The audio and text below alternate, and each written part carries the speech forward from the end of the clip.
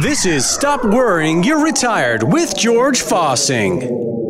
You know, George, we talk here on the show about how different generations have a different way of doing things. And if you have millennials in your life and you want to blow their mind, start reminiscing about the Sears catalogs. George, remember how we had the spring and summer catalog and the holiday wish book?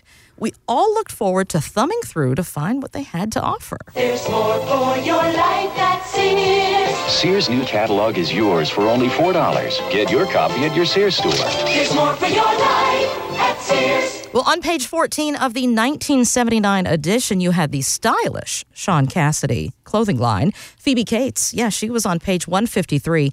And page 659 featured what every little kid wanted in 1979. Speak and spell from Texas Instruments. That is correct. With snap-in modules with hundreds more words for growing minds. You are right. So let's talk about little George Fossing back in the day, growing up. What was that one gift that you just excited to ask Santa for, that you wanted to see under the tree? Well, it can't go to 79. I was 18. Right. So I wasn't really like little Johnny Exactly. looking for gifts. But let's go back, another 10 years or so. When different Sears catalogs were out there. Yeah, but I remember it said what'd you say, page 659? I remember how thick those catalogs were. You're not kidding. And my able to parents order would a house. save them like it was some collector's item. Yeah, it's kind of cool. Good stuff. Well, it's a fun story. My older sister just cracks up when we talk about this. My neighbor, Scott, he had G.I. Joes. Oh, every little boy wanted that? Yeah, so he had the G.I. Joes, and they were probably, 12 inches tall, Action Joe figures. I really wanted a G.I. Joe. My father, the old Marine, he was fought in Korea, he wouldn't get me one. Wait. Mother said, would not get me one. Oh, hold on. Okay. Your dad was a Marine. You've talked about that many times here on the show. Yeah. Tough guy. Little boy wants G.I. Joes. He says no? My son will not play with dolls. I kid you not. You couldn't pull the action figure. No, I couldn't really fight him on that. It was a doll, but it was a cool doll. No, action figures. It was action figures. That's how you should have had the argument. Kind of funny. No dolls. That's pretty funny. Go play in the dirt. Thank you, Dad. Appreciate it. How about you?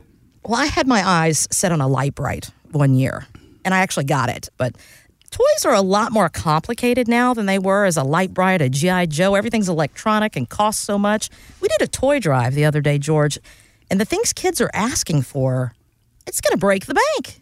It's not a G.I. Joe anymore. It's an iPad. It's tennis shoes that are $200. It's crazy. Well, little Billy, who just turned 18, didn't get his Bentley, I heard. He ended up having to settle for a Mercedes. Mom No and Dad kidding. cutting back this year.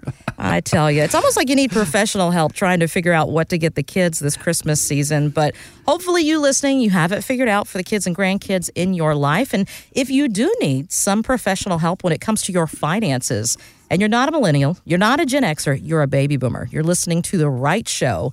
You can find out more anytime at northstar65.com. George, speaking of professional help, there are a lot of folks out there that do it themselves when it comes to investing and planning for the future. Is that ever a good idea? Well, there's a lot of people who are very competent and capable that walk into the office. A lot of times people are asking, is there something I don't know that I need to know? Or is there something I could do better? Okay. Oh, I heard this, I heard that. I'm getting conflicting stories and which direction to go. So I always tell people, we offer these consultations, Kristen. Mm-hmm. It's a consultation. It's not an obligation to buy something from me. Come in and let's have a dialogue and check things out. What I tell people when they come in, I said, listen, you don't owe me anything, but if you were happy with what occurred today, don't keep me a secret. There you go. But there are other people that need help, and I can certainly go about getting them steered in the right direction and working with us. So give you an example, too. I had a couple came in really in good shape, and they went to one of my classes that I was teaching last year. Mm-hmm. And it came down to long-term care planning. He's really good with the money management. He's doing a great job. He goes, George, I'm not really sure what I need to know, what to look for. Okay. I spent an hour doing a tutorial. This is the different options, this, and this. Ended up becoming a client. Ended up getting him and his wife long-term care protection. And he said, George, this is just fantastic. So he was icing pretty on the cake. Good at figuring out the investing and looking at some other things. But that one part he was unsure of.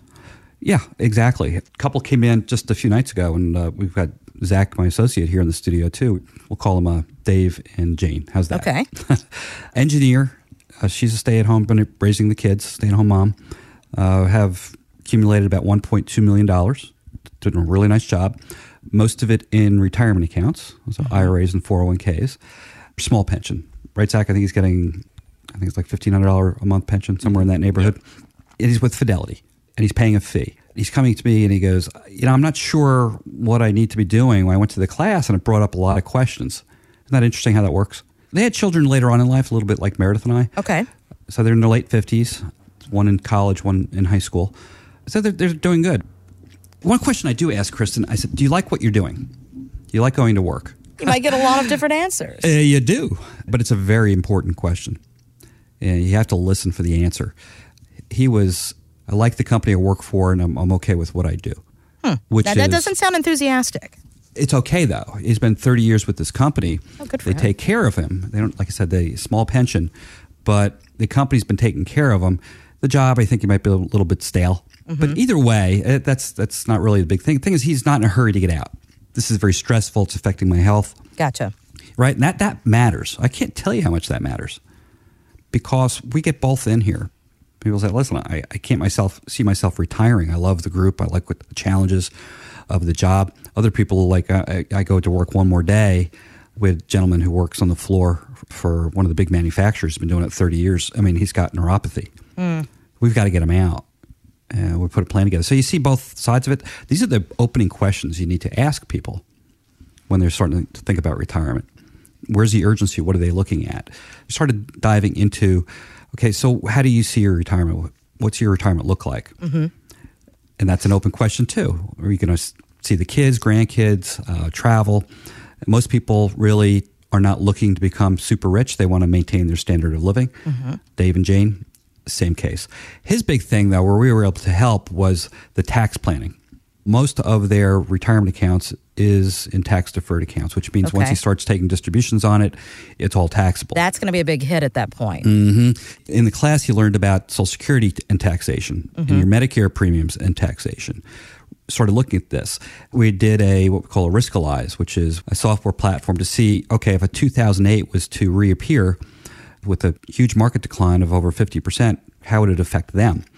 And it was major. They would be subject to almost close to 40% loss. Wow. Which, do the math, that's $500,000. So they had saved quite well for retirement. They've done really well. But you know what? It doesn't matter how much you've saved if you were to lose 45%. Jeez. Yeah. And the big thing is there wasn't a plan put in place. There's a lot of good things, but really not coordinated. Same thing with long-term care. He said, George, I need to know this. We've got longevity. Jane's wife was in her mother is in a facility in assisted living, costs a lot of money. So they're getting serious. They're approaching this retirement. They're starting to look over the horizon. It's not too far off, and they're getting serious about it. The good news is they're looking at it at the right time. He turns 59 and a half in a couple of months, which gives him the ability to start transferring money out without a penalty. Make some changes, okay. Yeah. So he sees that. I just told him to compliment him on their timing. I said, the more time we have to really coordinate this and do some tax planning, overall, everything makes it so much easier. They were excited. They were looking forward to coming back in and getting the plan started. Find out more at northstar65.com. Advisory services offered through Delta Investment Management, LLC, an SEC-registered investment advisor. Investing involves risk, including risk of loss. Any comments regarding safe and secure investments and guaranteed income streams refer only to fixed insurance products. They do not refer in any way to securities or investment advisory products. Fixed insurance and annuity product guarantees are subject to the claims-paying ability of the issuing company and are not offered through Delta Investment Management.